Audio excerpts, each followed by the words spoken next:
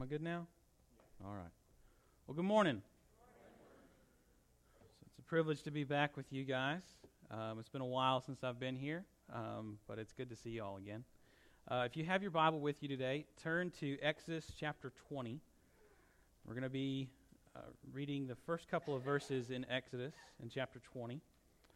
So I'm going to read them, pray, and then we will get started on this message.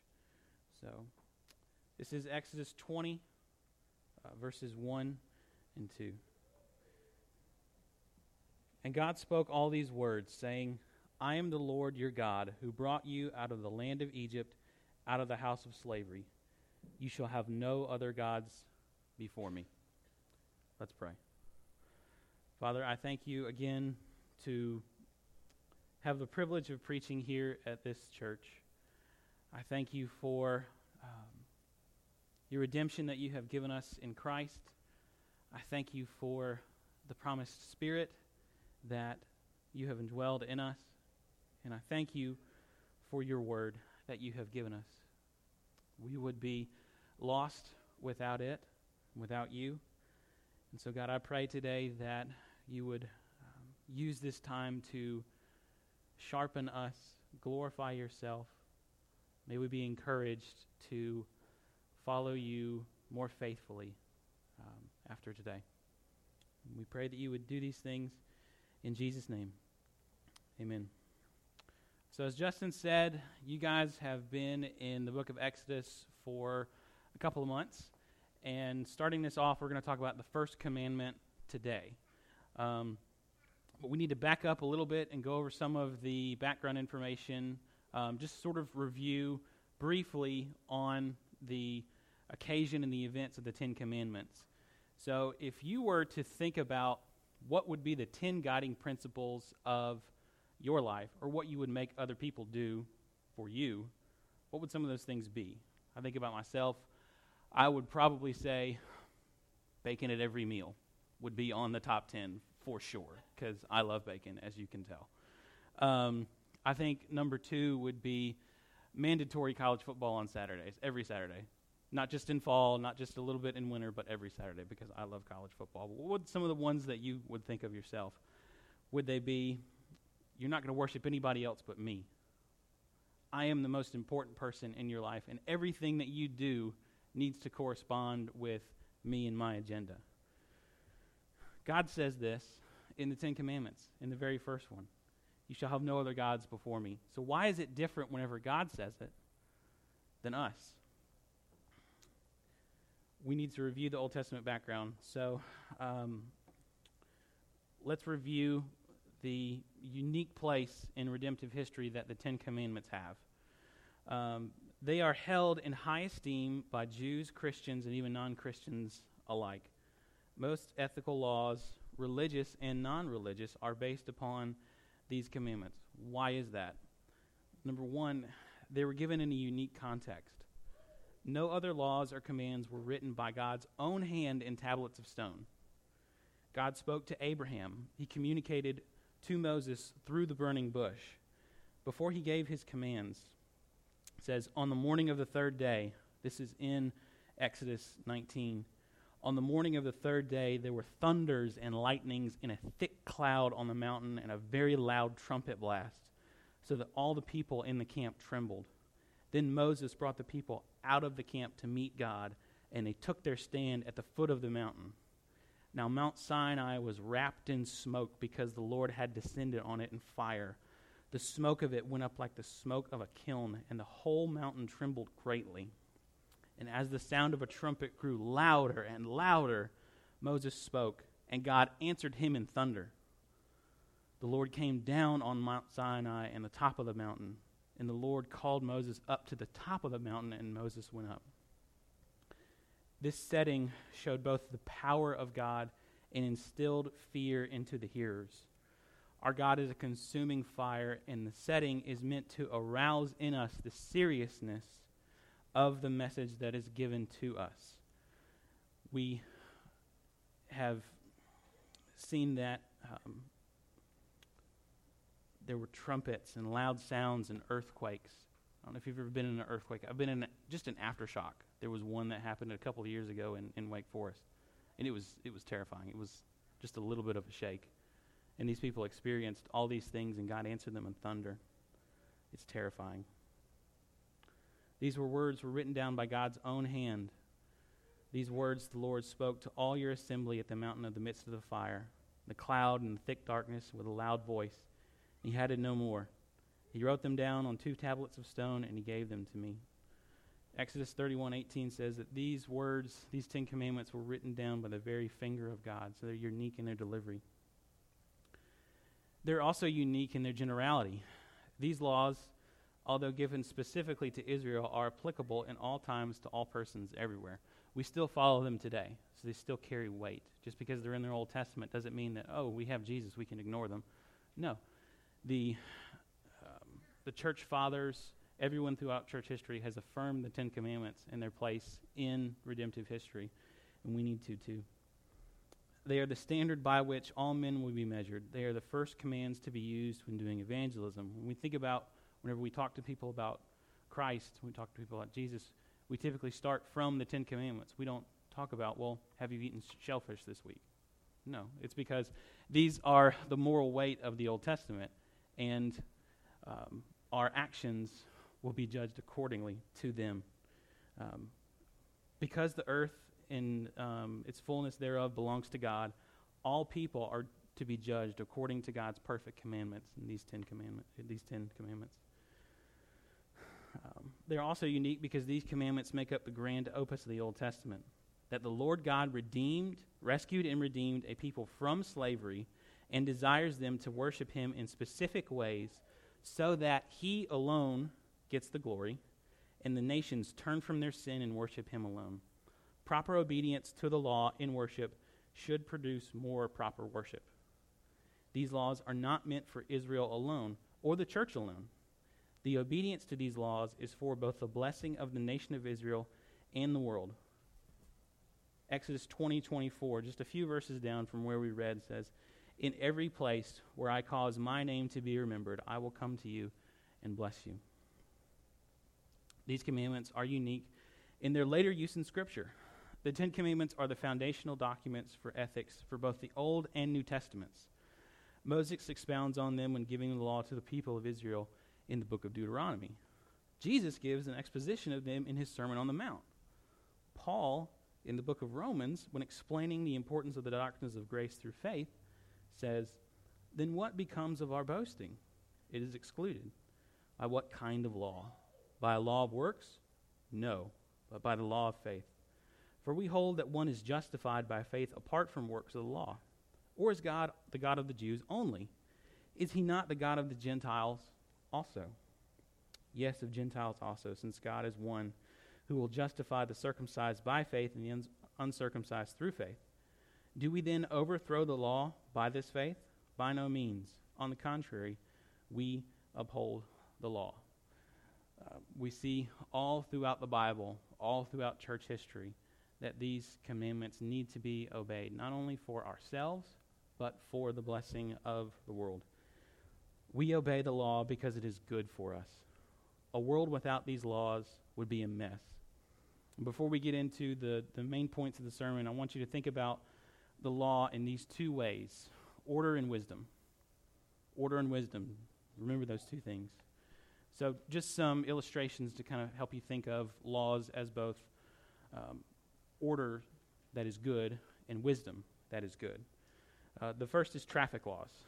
These are given so that we would drive in a certain way so that we would not all die, because dying is bad. If given over to making traffic laws as we see fit or as we go along, it would be utter chaos on the roads, with the largest and fastest cars thriving the most. So I don't know if you've ever traveled overseas at all, but I've spent some time in both the Philippines and in Russia. And if you've ever been in Russia, it is absolutely terrifying to drive on the roads. Imagine a 2-lane highway that has 6 cars on it, and the biggest car is the one that wins. That's Russia. It's terrifying. Chaos is not good, especially involves when especially when it involves our very souls. God gives us his commands so that we would have a moral anchor and not make shipwreck of our lives. If we just choose how we live moment by moment, feeling by feeling, we're going to be a ship that is tossed by the waves. We're going to be a car that darts in and out of traffic and doesn't know what's around the corner. God gives us these laws for our good so that we would live and thrive. In a similar way, when we think about wisdom, if you have children, or you work with children, or you're around children, imagine they got to choose dinner every single night. No exceptions. No exceptions. So the toddler in your family gets to choose what is at the dinner table every single night. And it's probably going to be dinosaur-shaped chicken nuggets, because who doesn't love dinosaur-shaped chicken nuggets? But they're probably not the best thing to eat every single day of our lives, because we need nutrients from other things. We need fruits, we need vegetables, we need fats, we need a healthy, balanced diet. But if given over to someone who doesn't have the wisdom to make those decisions, they're probably going to choose what's wrong. Laws and rules are wise because the Lord puts them over us because we do not know what is best for ourselves. But when we place ourselves underneath the law, when we obey instead of seeking to defy the commandments, that is when we will find freedom and life. God gives us the law because he is wise, and we need to have the commandments because we are wicked and will make terrible and sinful decisions when we have all the choices to ourselves for our own disposal. The law, the Ten Commandments, reveals the character of the lawgiver. These are not arbitrary suggestions to tack onto our life so that we would get what we want. God gave us the Ten Commandments so that we would follow his order and his wisdom for our lives and worship him as he deserves and desires for us. So that's the background of the Old Testament and what I want you to think about as we get into the main points of the sermon. And there's only two. There's only 2 points. The first point is that we obey the first commandment because God has redeemed us. We obey the first commandment because God has redeemed us. Look again at Exodus 20, verse 2. I am the Lord your God who brought you up out of the land of Egypt, out of the house of slavery. It is never from a place of our heart that we say, I need to get right with God, so I must obey these commandments. No. One of the main reasons why the law was given was to show mankind's utter impossibility of keeping the law. You and I cannot keep the law perfectly. We will break it today. We will break it tomorrow. We will break it every day of our lives because we are sinful people. We respond to God's redemption in obeying the law. That is the place of our motivation. It's not so that we can hamstring God and get what we want, or we need to get right with God so we obey these commandments. No, God has redeemed us in Christ and given us that redemption. Therefore, we uphold the law and keep it because we want to be in a right relationship with him. And he has described that relationship in these ways so that we must obey him. So he says, or God says to Moses in Deuteronomy chapter 7, for you are a people holy to the Lord your God. The Lord your God has chosen you to be a people for his treasured possession out of all the peoples who are on the face of the earth. It was not because you were more in number than the other people that the Lord set his love on you and chose you, for you were the fewest of all peoples. But it is because the Lord loves you and is keeping the oath that he swore to your fathers that the Lord has brought you out with a mighty hand and redeemed you from the house of slavery, from the hand of Pharaoh, king of Egypt. Another way we can say these things is that none of us in here is special because of who we are in ourselves. We are special. We are chosen. We are redeemed because God first acted on his own behalf to save us. It's nothing that we did. It's nothing that we earned. It's nothing that we even would have done in the future. God elects and redeems those who are unworthy. Paul says it in Romans that God justifies the ungodly You and I are here in this room today, and if we are believers, it is because the sovereign grace of the Lord has enacted in our lives to cause us to believe. It's not anything that we've done or anything that we do. It's solely because of his love and because of Christ's sacrifice. And we need to approach the law from this perspective if we have any hope of trying to keep it. God always acts first. And the command to not have any idols is a response to his redemption. For the Israelites, their redemption was centered around the exodus from Egypt and from slavery. Our redemption is from spiritual slavery. We haven't been given bricks to build. We haven't been whipped with chains, but we have been under spiritual oppression and spiritual slavery to sin. Paul says in Romans chapter 6, verses 17 and 18, "But thanks be to God that you who were once slaves of sin have become obedient to the heart of the standard of teaching to which you were committed, and having been set free from sin, have become slaves of righteousness." The purpose of this redemption is worship. At the beginning of the books of Exodus, the Lord says to Moses, "Say therefore to the people of Israel, I am the Lord, and I will bring you out from under the burdens of the Egyptians, and I will deliver you from slavery to them, and I will redeem you with an outstretched arm and with great acts of judgment. I will take you to be my people, and I will be your God, and you shall know that I am the Lord your God who has brought you out from under the burdens of the Egyptians." Redemption is always from sin and slavery and death to God and life and peace. Why is God so concerned with our worship? Why is he so concerned with Israel's worship? It's because that is the way in which, I need to back up. Why does God not just let us do what we want and love us anyway, despite of what we do and never expect us to change?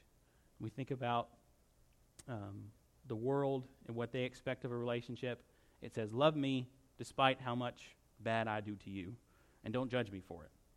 You're going to love me how I want to be loved, and everything's on my terms, and everything is dictated by me. That's not the way that our relationship with God works. Think about it in this way. It's the coworker who never helps us out, but takes all the credit for an important project. It's the brother or sister who doesn't do the chores, but still wants the treat for doing a good job. We know these types of people. We are these types of people. So why does God require our correctly placed worship? The first reason is his promise to Adam and Abraham. God made a covenant with both men that he would stamp out the serpent and give Abraham descendants like stars in the sky. God elected and chose Israel in part because he made promises to Adam and Abraham. The Lord always keeps his promises. The second reason is God is concerned with his glory and will not give it to any other. He's not going to share it with us, and he's not going to share it with a false god. Because redemption is costly, our worship should, in conjunction, be costly. God gave up his own Son for us to be in a relationship with him. There is no other way for this to take place. He accomplished this so that we would be a people unto himself and display the important place that he holds in our lives.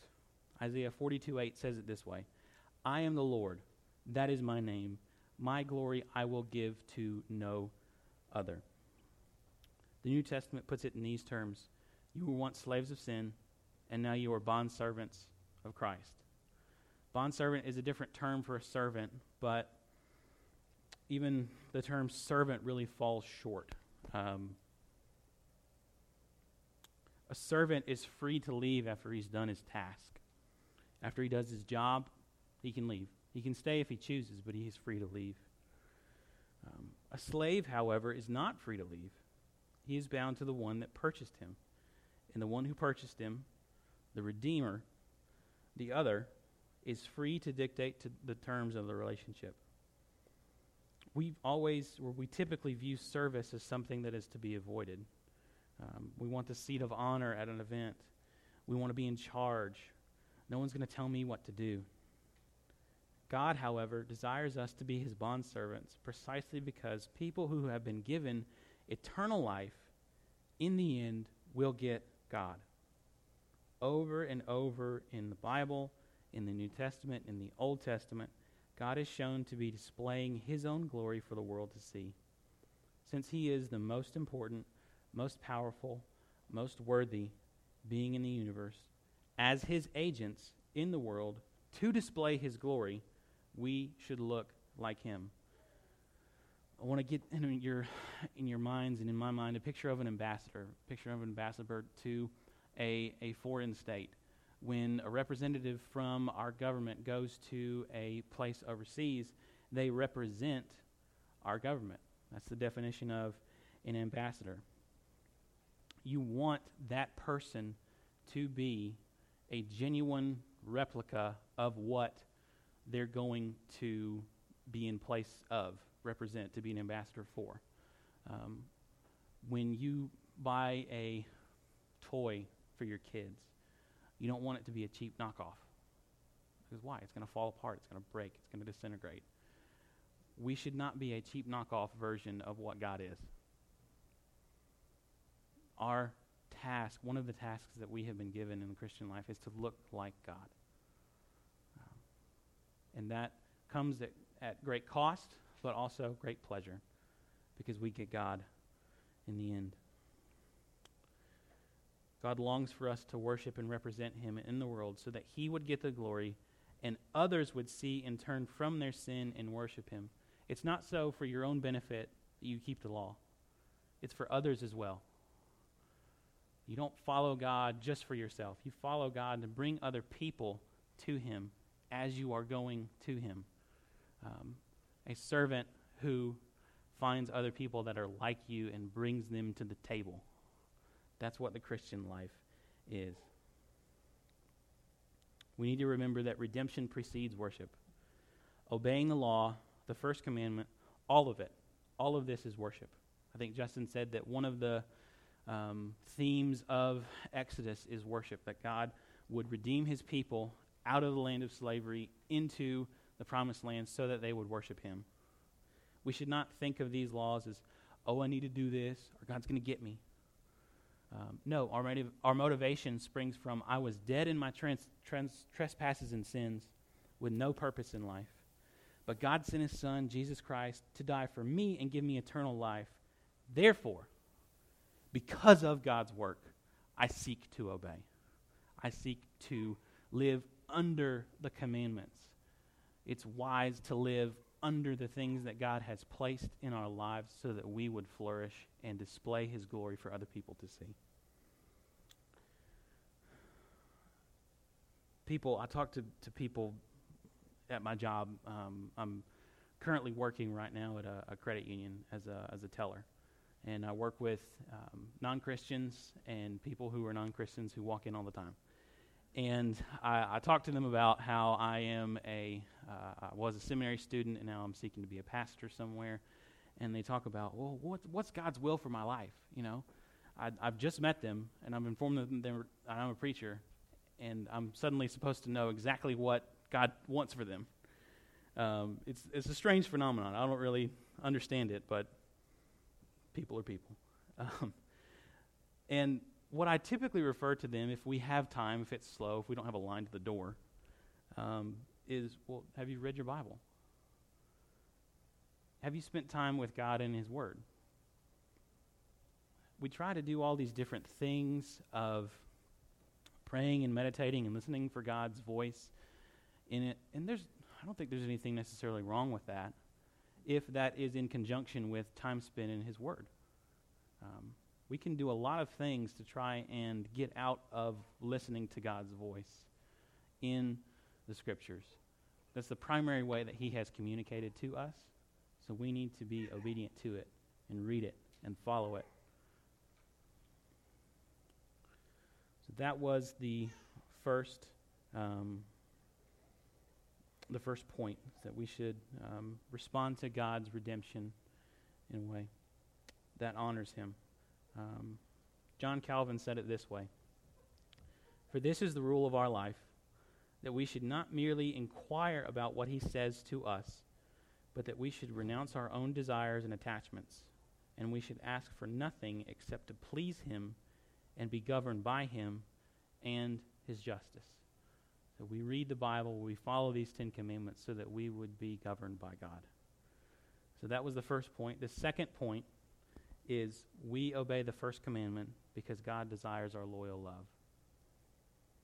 We obey the first commandment because God desires our loyal love.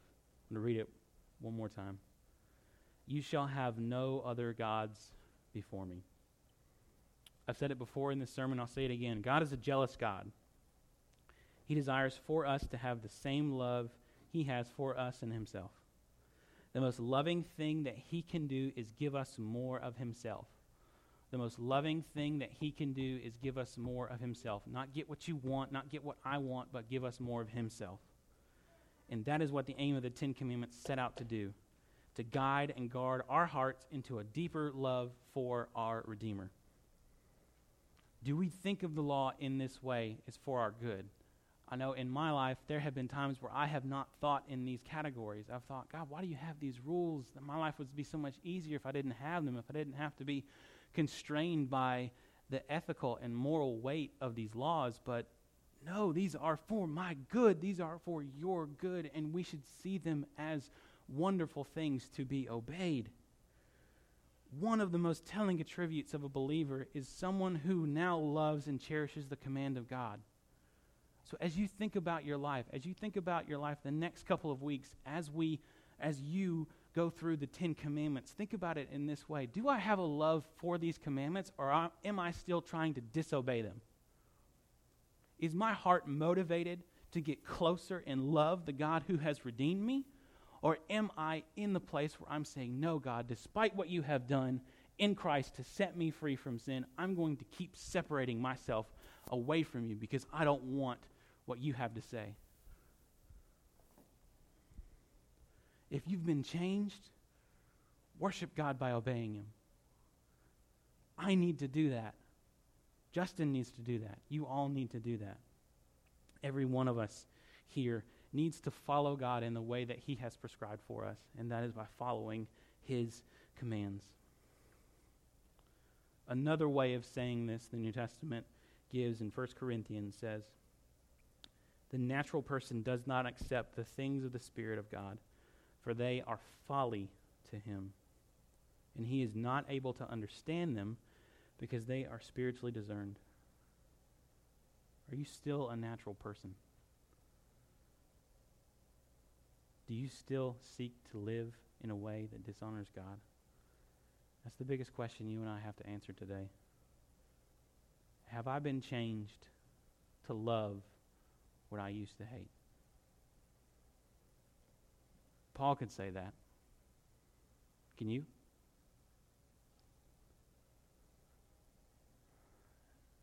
The Exodus, in part, was used to demonstrate God's superiority over the other gods of the Egyptians. They had different gods for varying things in their society. Amun-Ra was the god of the sun. Osiris was the god of agriculture. Anubis was the god and the protector of the dead. Hathor was the god of women, love, beauty, and pleasure and music. Horus was the god of the sky. Seth was the god of evil and chaos and fear. So in order for us to please each god, if we were Egyptians and we were living in their society, in order for us to please them or to seek the blessing of the sun or the moon or the Nile, each god was prayed to and a sacrifice was made to them. God, the true God, our God, Israel's God, however, is one. We do not worship the sun god, but we worship the God who made the sun. The Exodus teaches the Israelites and us that the true and living God of the Scripture is far and above any man-made God that has no real power. God does not want us, and we must consistently remind us and ourselves not to have any other gods before him, because when left to our own devices, we will make the sun or the moon or the weather or our car or our house, anything in this world, into a god, and to believe that that is the way that I get what I want, and I sacrifice to it. False religion and false gods are an exchange of goods. I give you a sacrifice, and you give me the blessing that I seek. God does not deal with us in this way. So I think about it in this. If I was to have a conversation today with Ra, with the sun god of the Egyptians, I said, Ra, I really need the sun to come out next week, especially because of all the rain that we've just had and the rain that I had where I'm from in North Carolina. I think we had over 6 or 7 inches at my house. It's bad. We need the sun to come out next week to make the crops grow. Here's a token of my faith and hope in you that you will do what I want. Appreciate it, buddy. We invoke the God's favor by sacrificing to it. That's not the way that God is in relationship to us. Why would have God given us this commandment to the people to remove the false gods from our lives? It's because we fall short of this all the time. We saw, you guys saw either a week ago or 2 weeks ago, that Israel was impatient and made a golden calf and bowed down and worshipped it. Far too often, because we have to wait on God or are sinful, we choose to make gods of our own design and our own being. When we look at Israel, when we look at ourselves, the command really almost seems too simple. Just get rid of false gods. That's it. But yet they and us constantly break it. In his commentary on Exodus, Doug Stewart lists 9 reasons as to why idolatry was so appealing. I'm going to read them all through. It was guaranteed. It was selfish. It was easy. Ancient religion demanded little in way of ethical standards or personal sacrifice. As long as you do your duty, pray, and sacrifice to that God will bless you. It was convenient. There were multiple instances of temples and sacrificial places all around Egypt. Israel was given the one that they had. It was normal. Israel was the odd man out, per se. No other religion was like theirs. It was logical. It was pleasing to the senses.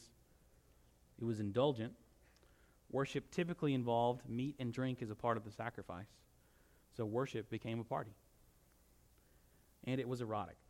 During ritual worship, it was believed that if worshipers took the parts of Baal and Asherah and had sex, it would stimulate the deities in heaven to have sex. And when the gods and goddesses had sex, it meant procreation, which meant earthly blessings like fertility, rain, health, and good harvests.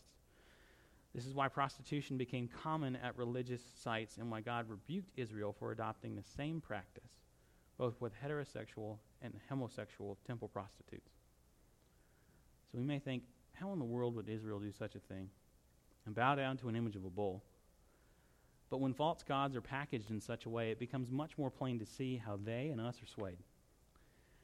It's far too easy for us to have other gods, whether they be gods of another religion, over making a thing bigger in our heart than our God. When we think about it in those categories that I just listed, it's convenient for us to trust in ourselves or our possessions more so than the grace that God has given in his timing. It's logical, based upon the world standards, to not believe in God because there's all this suffering and God is way up there and we're way down here. How can he be in connection with us? It's pleasing to the senses because everything in our world says not to worship God as he is fit to be worshipped. Just because I'm up here and you're down there does not give me any excuses to disobey God's commands. We all struggle and sin in various ways, and each one of us, the application here of this command will take different forms. So think about your own life. What do you dream about? What do you say, God, if I only had this, my life would be perfect? Or, God, don't take away that because then I won't be happy. These things are the idols of our heart that we worship. They may not look like a golden calf, but they're equally as wicked. We need to destroy them. Whatever is in your life, in my life, that can take the place of God as the most important is an enemy of God, and it must be destroyed. Even good things can become enemies. I want to take, for example, sex. It is a good and blessed thing that God gave us sex. Our desire for it is not wrong in itself, but that desire must be stewarded in appropriate and holy ways according to God's commands. When I view sex as a blessing from God and seek to satisfy that desire with my wife, the Lord is honored and I receive the double pleasure of sex and the joy of obeying God. But when that desire becomes a god or an idol in my heart, I seek to obey it in any way that I can, and my desire for it becomes what is wrong. That is when pornography and masturbation and infidelity enter the picture, and I sin against God. Because when I am tempted and given to temptation and sin, what I am saying is, God, even though you've given me life in Christ, right now you aren't good enough. So I'm going to satisfy my desire for sexual pleasure in a way that you have forbidden, that you have expressly commanded in your word for me not to do. I reject you, and I bow down to the God of sex because it is better than you.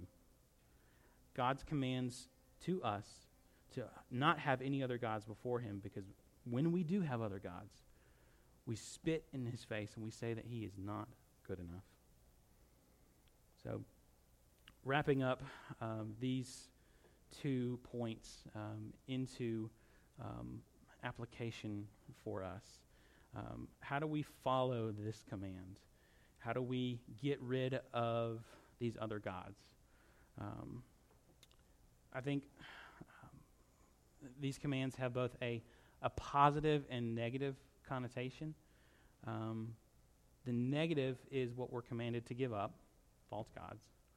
And the positive is not really explicit, at least in this text from the very words, but it is displayed throughout the rest of Scripture. The positive connotation of this text is that we get God. Colossians 3 puts it this way. We're commanded to put to death what is earthly in us and put on the things that are above as God's chosen ones. So we see the motivation to follow his commands, and we're commanded to get rid of the things that defile us and anger him. So we make war against the false gods that are in our hearts and minds and replace them with the God of the Scriptures, the God who is behind the good thing that we seek, the God that is in place of the desire for money or status or power or sex or whatever it is that you may fall into temptation to. It's going to look different for each one of us here, but the application is the same. To put off and to put on.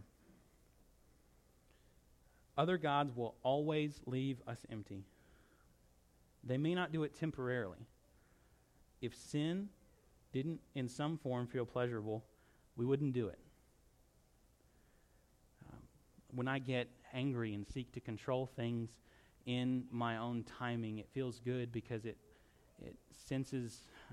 feels like I have power. It feels like I am in control and I dictate what is around me. But what I lose when I do that is the sovereign peace and countenance of God upon me when I simply obey and follow and trust his timing. God desires our loyal love because he desires to give us himself. He brought Israel out of Egypt not so that he would keep them from these things, to keep them from false God. He's not dangling the proverbial carrot out in front of them saying, you'll never have this. His desires for our worship, that we would be separate from those things that are around us. He primarily desires to give us himself. And Christ is the most precious gift that he has given. So, in closing today, Christ and his redemption is everything. It's everything in our lives. It's the reason why we're here today. So if you have not believed in him, if you're still following the lusts and passions of your own heart, I encourage you to talk to Justin or myself or someone that you know to be a believer and trust. And for those of us who are here, who are believers, the command is still the same, to remove the false gods, to trust Christ, to love him and cherish him and honor him and worship him as the most supreme thing in our lives. Because when we follow other false gods, that is what is on the throne of our hearts. Instead of God, it's something else. And for us to be in right relationship with him, that will not do. So repent today. Repent, trust Christ, believe in him, and love him. Let's pray. Father, I thank you for your word that you've given us. We would be lost without it and without Christ. So I pray here today that for both believers and non-believers, that we would repent of the things that we have followed and seek to live under your love and joy and providence. Trust your will for our lives and follow your commands that are good, that are orderly, that are wise, because you have redeemed us and you desire our loyal love. And I pray this in Jesus' name. Amen.